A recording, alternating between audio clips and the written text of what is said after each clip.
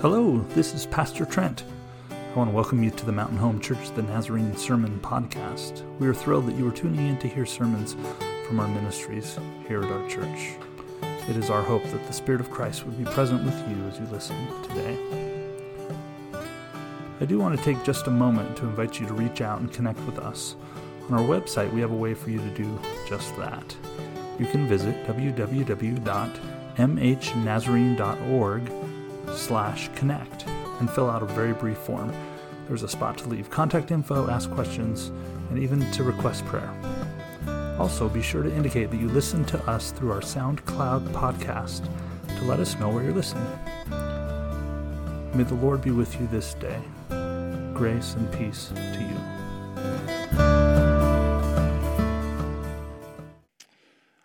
Well, today our passage comes from the Old Testament lection in the lectionary series, a passage from the book of Jeremiah. Now, anytime we jump in from somewhere else into the Old Testament, I think it's healthy to kind of get a reminder. What's going on? What are we jumping into? What's the context around which this passage comes from? I haven't often preached from the book of Jeremiah. I'll confess to you feeling a little bit like I needed that reminder this week and needed that refresher. And yet, as we go through the Old Testament readings in this season of time, we talked a little bit about this season of time that goes from Pentecost Sunday, which is right at the end of the 7 Sundays of Easter, all the way through to Christ the King Sunday, which is the last Sunday of the church calendar year, and then it transitions into Advent. That period of time being called ordinary time.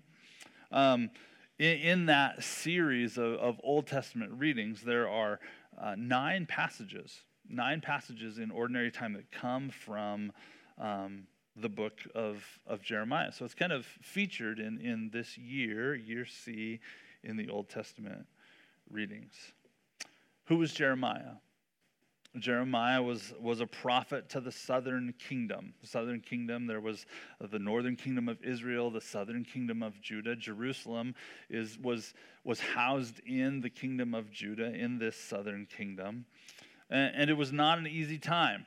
Jeremiah was a prophet in a time that was not an easy time. Kind of the final days of nationhood for the southern kingdom of Judah before an enemy would descend from the north and take over and ransack Jerusalem. And so Jeremiah's words were not easy words. His messages were ones of warning, ones of destruction, looming destruction. And early on in the book, it records God speaking to Jeremiah, saying, the words that you will speak, the words that you will deliver to the nation of Israel will uproot, and they will tear down. Kind of ominous.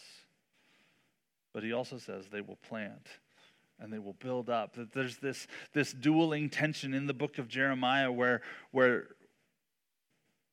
the nation of Israel has a message to receive that tough times are coming. That tough times are coming. But there is also hope in the future for what will be and for what will come. We learn in chapter 36 that a guy by the name of Baruch was kind of asked to put together kind of these collections of Jeremiah's writings and his prophecies and the things that he spoke to Israel. But it seems likely that Baruch did that, but he also kind of brought in some narrative, some stories about who Jeremiah was and the things that he did. So if you were to sit down and read through Jeremiah, it kind of reads like this anthology of different pieces that were kind of put together and stitched together to describe both the ministry but also the life of Jeremiah, as he proclaims and prophesies to the nation of Israel, not only God's justice, but also God's grace and the hope that can be found there. Our passage today coming from chapter 8, Jeremiah chapter 8, so you can start turning there if you have your Bibles or have your devices. The chapter 8 and all the way through the first verse of chapter 9 come squarely in the middle of the first section of the book where Jeremiah is just kind of saying, we're in trouble. We're in trouble. Babylon's coming and destruction is on its way. Jeremiah is warning Israel, we are off course. We have walked astray. We're headed in the wrong direction. And so today, the words that we have, the words for Jeremiah to Israel, and the words from God to us this morning, are not easy words to hear. So we're going to read from Jeremiah, starting in chapter 8, verses 18, all the way through chapter 9, verse 1. For those who are willing and able, out of reverence for the reading of God's word, I just ask that you would stand as we read this together. A reading from the book of Jeremiah, starting in chapter 8, verse 18. No healing, only grief. My heart is broken. Listen to the weeping of my people all across the land. Isn't the Lord in Zion? Is her king no longer there? Why then did they anger me with their images, with pointless foreign gods? The harvest has passed, the summer has ended, yet we aren't saved. Because my people are crushed, I am crushed. Darkness and despair overwhelm me. Is there no balm in Gilead? Is there no physician there? Why then have my people not been restored to health? And chapter 9, verse 1, if only my head were a spring of water and my eyes a fountain of tears, I would weep day and night for the wounds of my people. This is the word of God given to us, the people of God. We say, thanks be to God. Please be seated.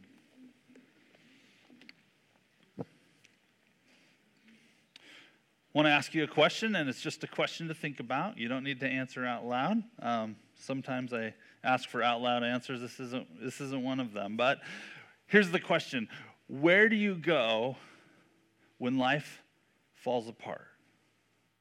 Where do you go when life falls apart? Do you have a place that you like to go? I know of people who need to get out to nature. They want to go for a walk. They want to appreciate the creation God has given us. I know people who like to start power cleaning the house. I know people who just go to bed. I know people who have to go and exercise. I know people who have these rhythms and there's these routines when life is just overwhelming. It's nice to have a place to go. It's nice to have a routine to have. Maybe it's a quart of ice cream. I don't know. The passage we have from today, for today, from Jeremiah is noticeably a little tricky. It's a little difficult. The message is tough, but it's also a tough passage to really interpret and to understand what's going on and how to handle it. The first question that we seem to have to deal with is who is talking in this passage? Whose voice do we hear this passage come from? Is it Jeremiah's voice? Or is it God's voice? It's not really abundantly clear. In fact, as you listen and as you look at each verse and what it's trying to say, it seems to swap back and forth a little bit between the voice of Jeremiah and the voice of God. And the duality of the message actually adds a little bit to its impact. That many of the words could be from Jeremiah speaking to the people of Israel, but could also be from God speaking not only to Israel, but also to us. And is it human talking? Is it God talking? Is it human speaking for God? Is it God speaking through a human? And yet all saying the same thing, the same powerful, direct message to us. As we look at the themes that are present in the book of Jeremiah, one of the nicknames given to this prophet is the weeping prophet. Maybe you've heard that before. Jeremiah has been called the weeping prophet. And as you begin to understand the story and the narrative behind what's going on, that he serves Judah, he serves the southern kingdom, which houses Jerusalem, and yet the message from God is very clear that destruction is coming. The status of weeping prophet begins to take life and begins to make sense. The state of Judah and the pending doom and destruction for its cities and for its people. He's struggling with that. He's struggling with that as he opens this passage. Only grief. My heart is broken. And for Jeremiah, the case is clear. Jeremiah has received this message that Judah and Jerusalem have turned away from God and turned toward their own leading, started worshiping other foreign gods. And there was destruction to come. And in classic human form, the people of Israel start to speak up, right? We have a quotation from the people of God that happens in verse 19. Isn't the Lord in Zion? Where in the world is God? What's happened? Has God abandoned us? What's going on? Face in our hands, moaning and groaning. What has God done to us? That in the moment when Jeremiah has called out the people of Israel and said, we've walked our own way. We've stepped away from God. And when we move in our own direction and when we move away from God and then arrive in that place, the Israelites are like, oh God, where are you? Where have you gone? Luckily, we don't do that today. Grateful and a bit facetious. But then when we move away from God and find ourselves in a mess and in the midst of trouble, a lot of times our first reaction is to say, God, where did you go? Remember all your promises. We do this. We get to that point where we say, this is tough and I'm in pain. Life is hard. Stuff is messed up. Things aren't going our way. We sometimes ask the question, God, where did you go? Why have you left me this way? And not even always at God, right? Sometimes it's easier to pin the blame elsewhere. Put the blame on someone else. Put the blame on another party. Maybe that guy over there. Maybe the weather. I don't know. Life is hard. So who can I blame? We do that because the expectations that we had just were not met. Things were supposed to happen and they didn't. Life was supposed to improve and it just spiraled down. Have you ever had that moment? And for me, I experienced it several times as a kid. I would just get really fixated on maybe getting that one toy that I saw on that commercial, right? Or having that one experience, getting to that one spot in life. If I could just get there, life would be so amazing. Only to arrive there and realize, there's not much difference. You hear it in the second quotation. Verse 20 says this, the harvest is past, the summer has ended, yet we are not saved. We arrived to the point that we thought that life was going to get better. And yet here we find ourselves in that same place. We're still a mess. We were supposed to be better by now. The harvest was supposed to come in. Our needs were supposed to be met. God, you were going to come through. I had it all planned out. It was on my spreadsheet. You were going to arrive, and life was going to be better. And it wasn't.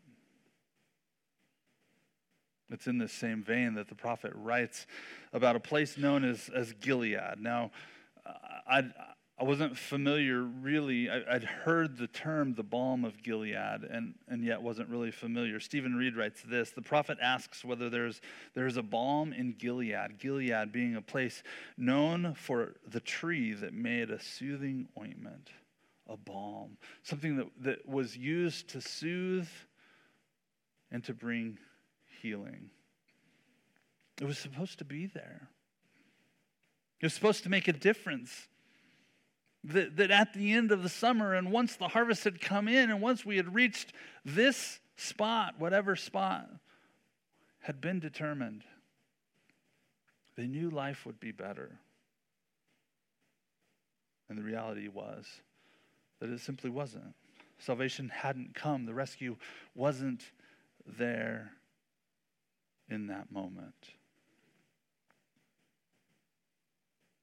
And the prophet, the weeping prophet Jeremiah, and God, and again, we have trouble sorting out the different voices, comes to this amazing spot. That when we consider it from the voice of God, is quite remarkable. It says, God shares the pain of the people. And it's really important what God says, and it's really important what God doesn't say. But God says, because my people are crushed, I myself am crushed. That God experiences that with us, walks through that with us.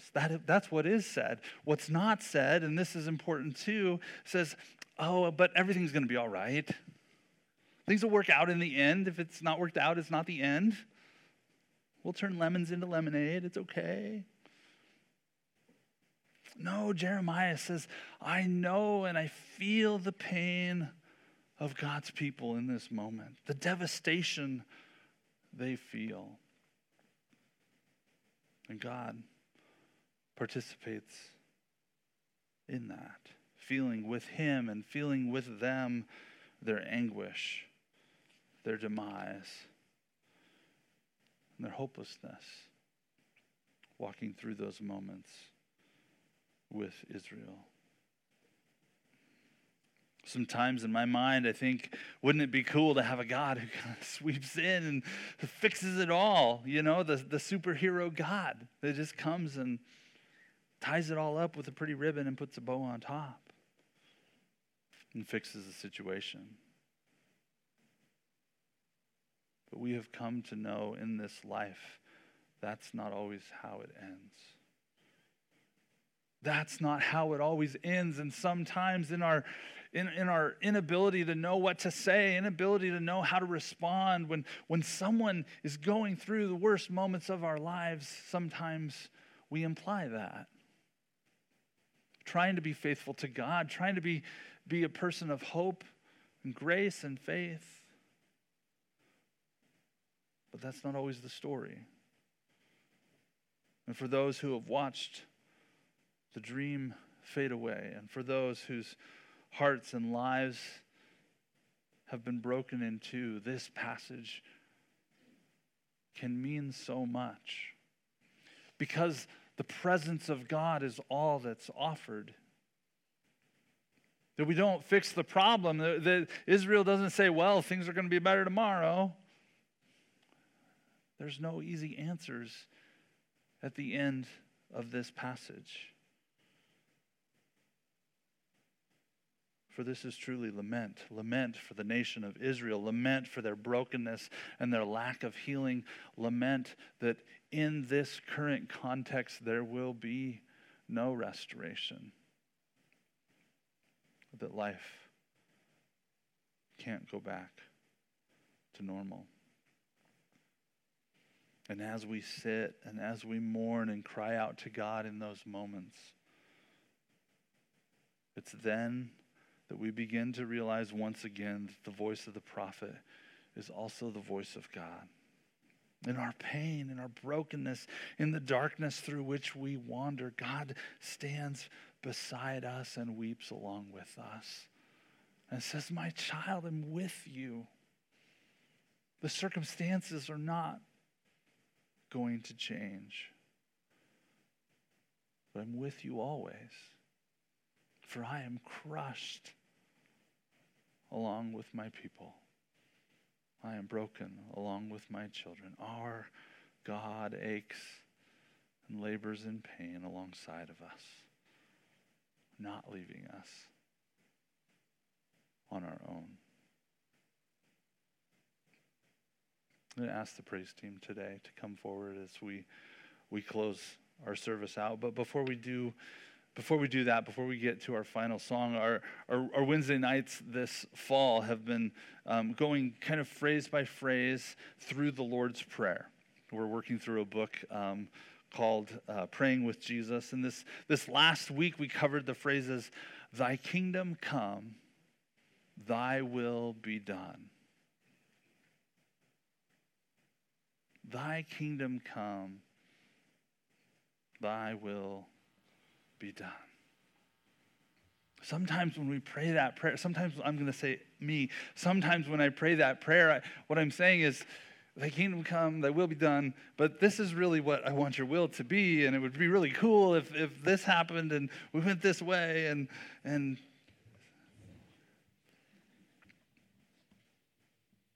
thy kingdom come, thy will be done. I was challenged this week as I reflected on our conversation on Wednesday night.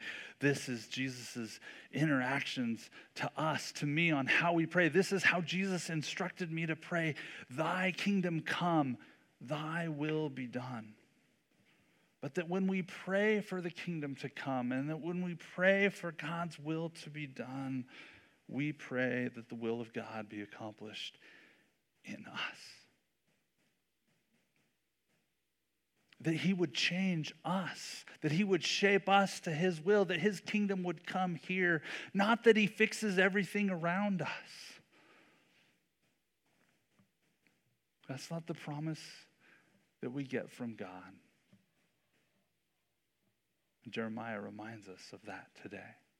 Jeremiah reminds us that sometimes the circumstances fall apart. Sometimes Babylon is coming. Sometimes we've walked so far away from where God is that is inevitable. And yet we can still stand and say those words, thy kingdom come, thy will be done in me. May it be true. It's not a miracle cure. It doesn't fix all the circumstances. What it does do is shape and form you and me into the will of God. That's a dangerous prayer. That's a dangerous prayer. And yet, the true spirit of what I believe Jesus invited us to pray together